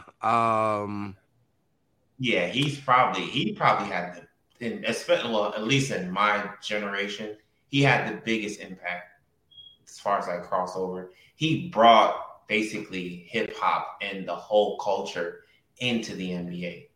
Like, that was all him, and then everybody just kind of followed behind him. And okay, so here's a name, and I don't know because I'm a Vikings fan. Randy Moss. Randy Moss is he'll be a guy that does, when you look at him, he looks like he's a country kid. Like, if you hear him talk, if you see how he lives, because I've seen like a couple of, they always do like the little backstories when they're playing, and it goes back to their hometown and stuff. He's a country kid, farm boy. Like, that's how he is. A lot of these great athletes, and he was probably one of the most like the way you look at Giannis and call him the Greek freak. They used to call him super freak when he played, because the guy was 6'5" and ran a 4.3. Like, I've seen him play and catch like a 2-yard pass where he just steps forward, catch the ball, and just ran straight down the sideline past everybody at 6'5". So he can jump over you, he can run by you, run over you, everything. So he'll be a guy that I want to see like a full fight pick about. Are we not just doing NBA? Are we doing any sport now? Yeah, I think he's. What did you say? Athlete, or was it really just NBA? No, yeah, I think you did say like sports or athlete, but Jimmy Butler? We're getting this in the chat right now. Jimmy Butler, you think he will make a good pick? Biopic? Absolutely. He's great on our soap opera of NBA. Just when you talk to him, when you interview him, when he's in the game, absolutely. I would need to see a long ass scene from that infamous practice when he was with the Timberwolves, got all the backups, and just whooped Karl Anthony Towns' ass. Yeah, I would need to see that. Jeff Teague talked about it. Jeff Teague, I think he kind of told the story about it, where he said basically how it went, where he did that. He came in late. Nobody knew he was coming. He showed up. The coach kept on telling him to do stuff, and he was like, no. It was like, okay, the ones and the twos are playing. Jimmy was like, no, give me all of the twos on my team, and I want to play against them. They whooped their ass, and he just left. I believe he had his watch. That could be a whole thing. I'll watch it. Absolutely. What are okay? So let me ask you this: there's this whole thing, this never-ending conversation about the GOAT debate between LeBron and MJ. So I want to ask you, who had the better Space Jam? That was a turn. Well, here's the thing. Let me answer this. I have no problem to answer. It's Michael Jordan, but there's a lot of nostalgia. There's a lot of you get. It's easy. The second installment of a film is always very difficult. Even the third and fourth. Shout out to Christopher Nolan for the Batman trilogy, though. Perfect.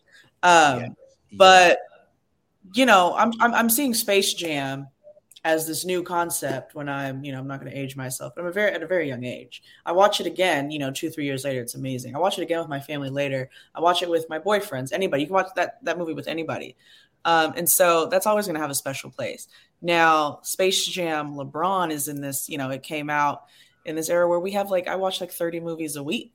Not that's a lot, but I watch a ton of movies a week, and so it kind of came and went. Didn't have that same cultural impact, that same kind of standing that the original Space Jam did. So Michael Jordan had the better one, but LeBron's was really fun too.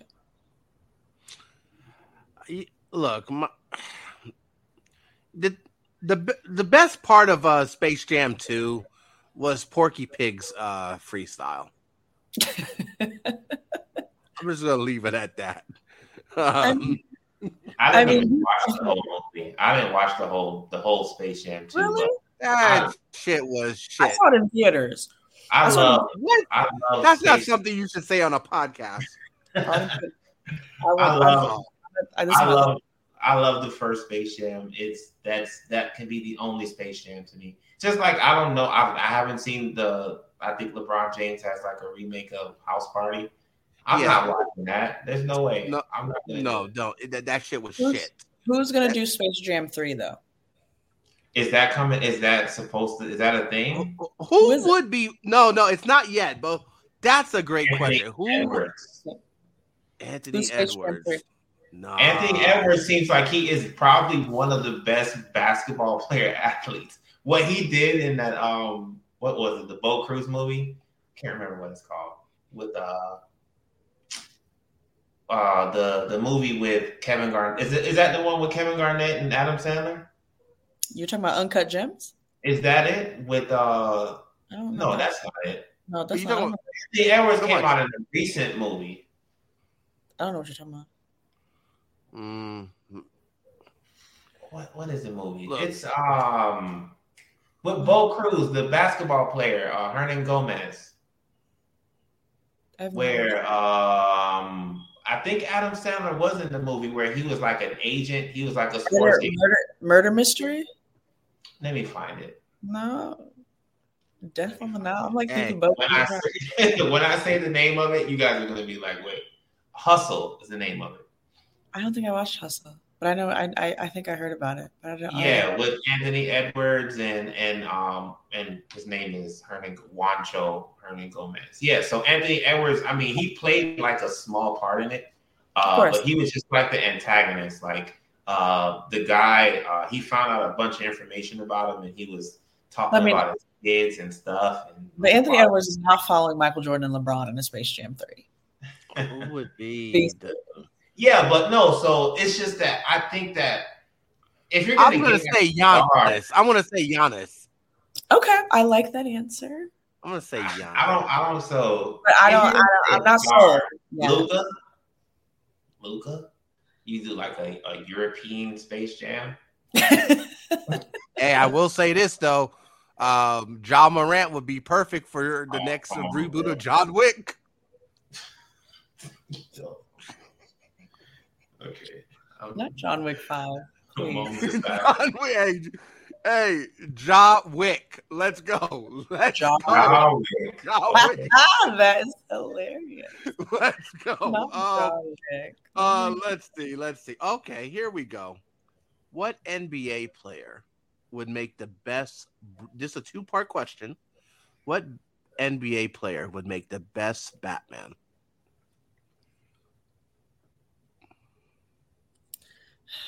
That's tough. You can go first, King. It depends. Okay, who's directing the Batman movie? Let's go with the GOAT, Christopher Nolan. Okay, so he gets to do another trilogy. He likes the gritty fighter. I'm going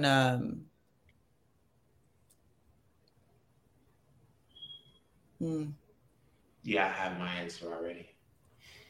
Does it have to be a current player? Okay, go ahead, King. You go first. Joel Embiid. Past or present? Joel Embiid. Okay, now, are you counting him as Bruce Wayne as well? Yes. Joel Embiid is so funny to me. Like when he talks, he's so serious but unserious at the same time, and I think that's kind of what that will bring a different twist to Batman, because Batman to me is kind of uptight, and you throw him in there, like I think he would switch it. But Christopher Nolan is not going to give you that Batman. Oh, so he's gonna want to stick to the script. He's definitely he's going to put his own twist, but he's not going to give you the not uptight Batman. So, okay, let me see. Who's your answer? Go ahead, King. No, I said Embiid. Oh, you said Embiid. You said Embiid. What's your answer? My answer. I'm going Jaylen Brown. Oh, okay. I'm going Jaylen Brown. I'm going because he has like a low key demeanor. He's pretty serious. 100%. I'm gonna say Jaylen Brown, and plus he's already worn the mask when he, what was it when he fucked up the eye socket? Yeah. True. Okay, wait, hold on, Miss Petrina. In general, who's in your opinion, who's the best Batman? Who's the best Bruce Wayne? Because those are two different things. God, you got my brain going a lot. Let me think. So I can tell you it's not Robert Pattinson, and that's a whole thing. There's somebody else caught a stray. There you go. Robert Pattinson. No. It's not. The best Batman.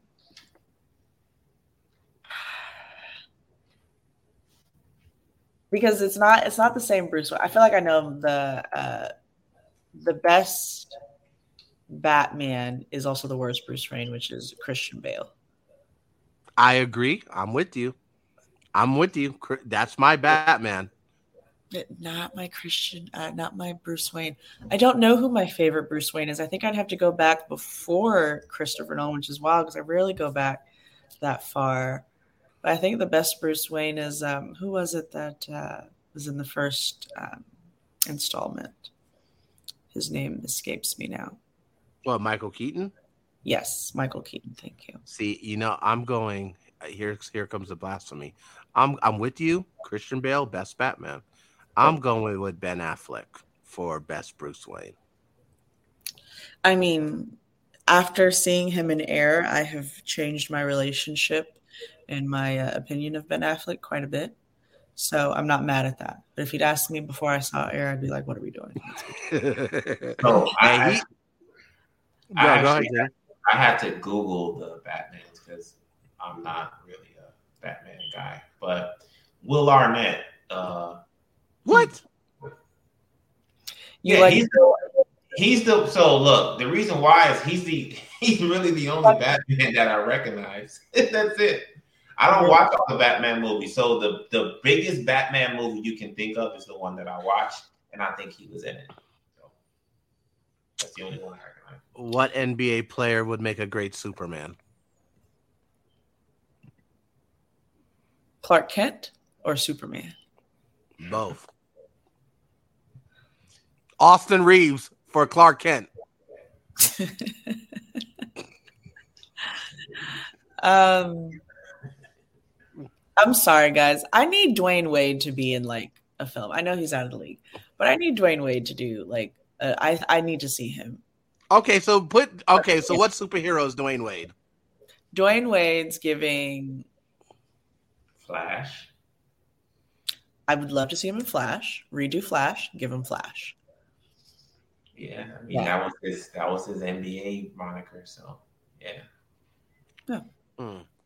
But he could even. I feel like he could do it. I feel like he could do something even cooler. But yeah, I'm good with the Flash. I need to see Dwayne Wade in something. Superman. I'm going.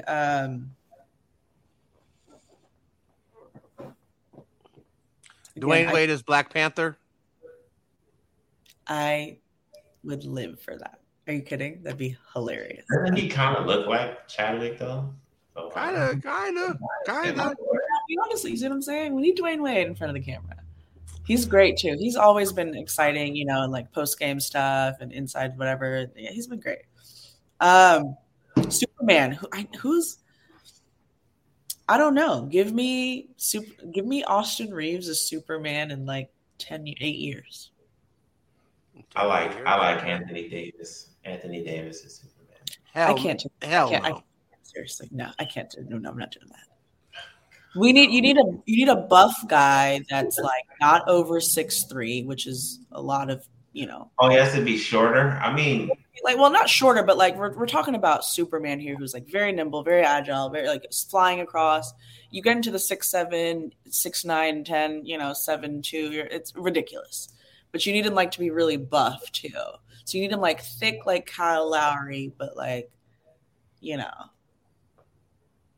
I got one. Stephen Curry put on a little bit of muscle. Stephen Curry. Oh, yeah. He would be a great Spider-Man. Who's a more buff? I like that. Who's a more buff Steph Curry? I'm thinking. Give me a European.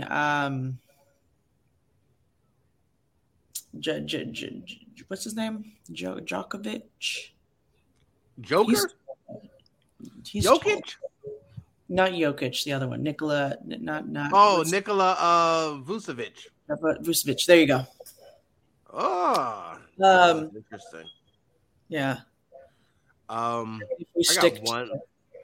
got one last sports question before we round this. One last sports question. Then we get, of course, to what we're watching.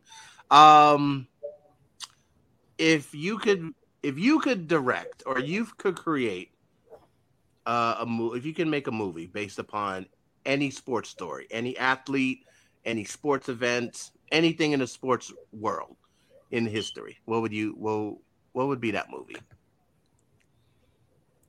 I'm going to allow recency bias to prevail here and say Coco Gauff. Shout out to Coco. I'd absolutely. As a matter of fact, I think I just spoke that into existence on this podcast. We'll come back to this in 2023. Let's go. Her show and her movies, y'all will know. Let's go. I would love to see if it's a biopic or if it's a series. I would love to see a story told about the 2006 NBA Finals when the Cavs were down 3-1. So pretty much taking place. So it'd be game 5, 6, and 7. What was going on for those few days? I would love to see that story from, going down 3-1, no history, no team in history has done it, and to, the game 7 itself. I would be interested in that story, that window of time. ESPN, one of their original 30 for 30s was they told a similar story with the Red Sox and the Yankees when the Red Sox were down 0-3 to the Yankees, and then them winning the next 4 games to win the American League Championship. And I think you could tell a story about that. That means you liked Malice at the Palace and Winning Time, correct? Did you like both of those installments? Yes, yes. Yeah, and that means you'd also probably like maybe if they did that's a little different. Like, what if they made one game an entire movie? That'd be better as a docuseries. But sounds like you want like the comeback story for the 28 comeback story, the 28-3 game alone. Those Falcons. Oh, damn! So you're saying from halftime? Oh man! But like you get like some of the people that have money on the game. You get some of the people that are getting drafted, like, the next season. Like, you get all of it around it, so it, like, becomes a whole movie. Some of the people that left the game. Right. Speaking of that, my game would be Game 6, where the Heat were down and Ray Allen hit that shot. If you watch the feed, half of the people were out the arena. They walked out like the game's over. And then I guess they were seeing it on the side, or their phone was alerting them that, oh, the game's went to overtime. They were trying to get back in the arena, and they could not get in. So, I watched that. Yeah, that's Let's get more films that hone in on like moments. That Absolutely. or I think you mentioned it, Malice in the Palace. It'll be one of those two. That would be interesting. Malice in the Palace was great. Be interesting. Oh, Malice, hilarious. No, this has been a fun conversation, and we I'll have to send it to you. I'll have to share the tweet with you, but we are producing a documentary, a fan-made documentary called Jobs Not Finished. It's about Kobe Bryant. It's pretty much about Kobe Bryant from the view of his opponents, just about his competitiveness. So that's been kind of putting us in the sports film realm. So I figured that, this would be a great conversation to have with you. But like we stated earlier, we end every podcast talking about what we're watching. So, and I have some thoughts. I have some stuff to say about Game of Thrones. But, Miss Peacherino, what are we watching? What are you watching now? The head of what we watched, the original, the OG. The OG. The OG. Thank you for having me, by the way. I'm actually working with a lot of athletes turned actors now, turned producers. So I've been blessed in my world of screenwriting and producing to be able to do this. So What We Watch Sports is a segment that I'll be happy to have you guys on, and bridging that world between sports and film has really been fun. So thank you for that. What I'm currently watching, though, is not anything about sports outside of actual college football. Shout out to the Longhorns. All right, we 3-0. People were walking out of those stadiums because we did win, though, so they didn't have to come back in and see nothing. We shut it down. But I'm watching a lot of Apple TV shows. I'm watching a lot of book to on screen, that kind of realm, that world. Yeah. Like that. What do you get? Adapted screenplays, but things like that, especially TV shows. So I recently watched The Outsider, a lot of Stephen King novels to on screen. I just finished From. I guess I'm in this apocalyptic supernatural world. I'm finishing Winning Time. I'm finishing Winning Time. It is finished. Yeah. But I'm 2 or 3 episodes behind. So I got to finish that. And then I'm catching up on all my animated films. I've been lucky enough lately to produce a few animated films and work on those while the strike is happening. Without, being a freaking scab, right? But talking to people about what they can do for their shows and things like that. So, yeah. That's dope. King, what are we watching? So you guys already know I'm not a big TV or movie guy, but what I've been tuning in, I've been watching because I'm a fanatic about Egypt. I want to go there one day.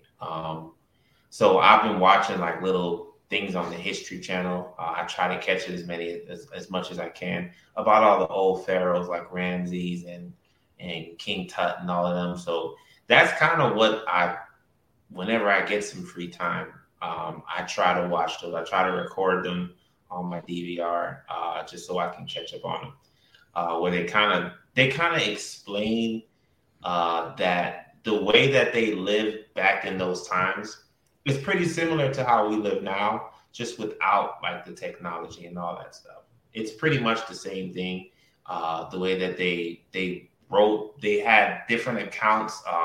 They had, speaking of a strike, one of the episodes that I saw, it was the one with King Ramses III, which I believe he was the one that ruled for the longest. I think it was 60 years he was the pharaoh. But there was a couple of moments where he wasn't paying the workers, the people that work for him. He's a king, but you still have to kind of pay them. And they went on strike and they said that they're not working. And you would think back then, he's the king, it's a dictatorship. just throw all of them into the Lions, just kill all of them. But that's not what happened. Like, they kind of stayed out of work for a couple of days. They negotiated and bartered, and he ended up paying them. So it's when you watch that kind of stuff, it kind of shows you that even though it was a different time, most of the concepts are still the same. Like, they live and we live. We're humans. Our brains have not really changed that much outside of just our exposure to technology. And I love that you brought that up, because to the point of the strikes, they're supposed to be disruptive, and they've worked in the past. And that's why, history kind of repeats itself and it becomes very cyclical. The economy changes, things are more expensive. And you guys still want to watch TV shows. TV is not going anywhere ever. I mean, I remember even during the pandemic, they were like, the theaters are not going to exist anymore. And I was just like, very firmly, that's not true. We will always rely on art. So pay the artists. Absolutely pay right. the artists. The pyramid, there's one, the pyramid that's still something those things are massive.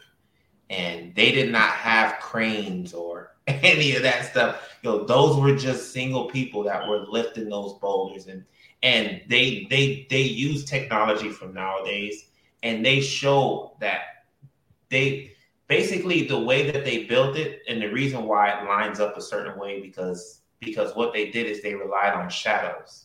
So they would plant sticks in the ground, and they would see the way that the sun comes off of the stick.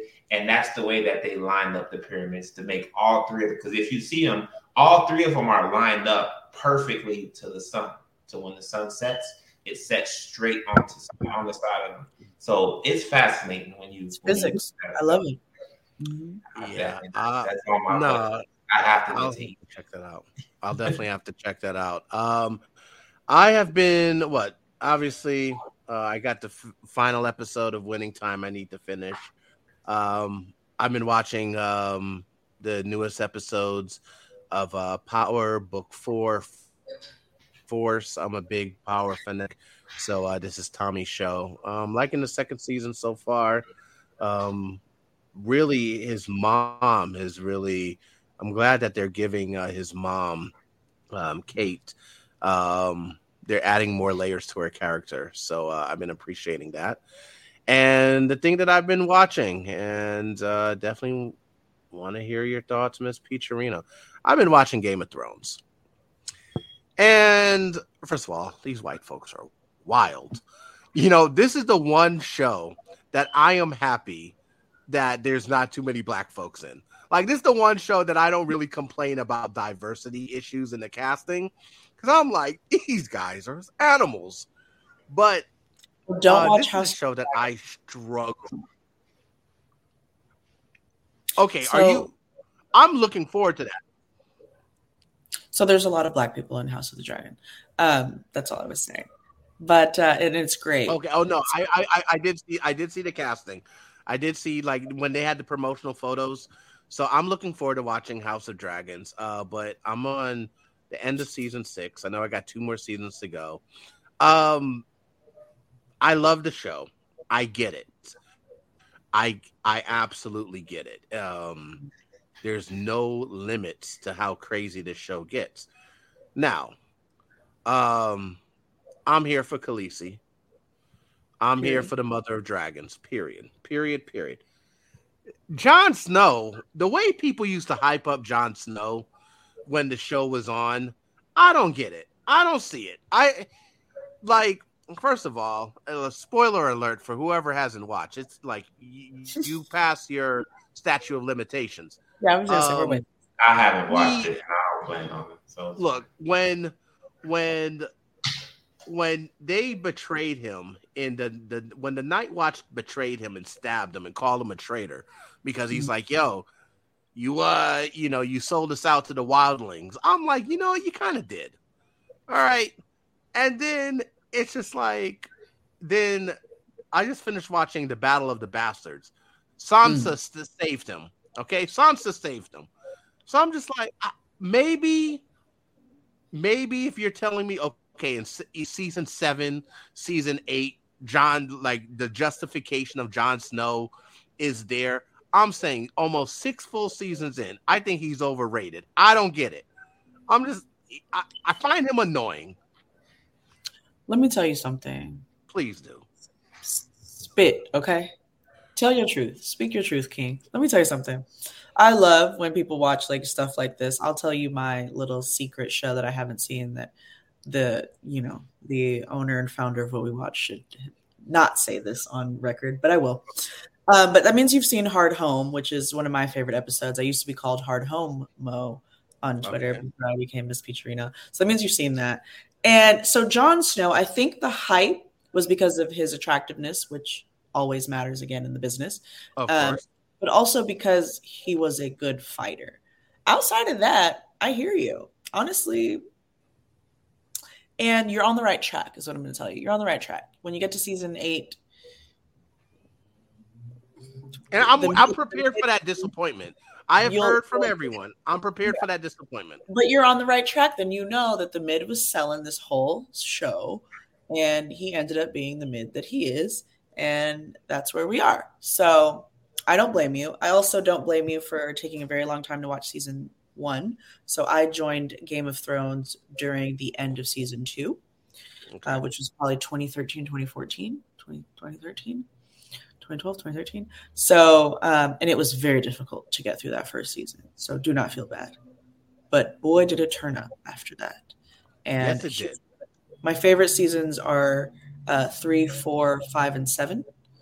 So I'm very excited for you to see 7. It's great. It's even better than 6 to me. But then I don't know that there are any other seasons outside of those. So yeah, Cersei, she's wild. Love her. Wild. So do I. I'm here for Cersei. What? Good. It's good because people that don't like Cersei, I don't trust them. Because I'm here for Cersei and Khaleesi. Good. That's a smart man. It's a wise man right there.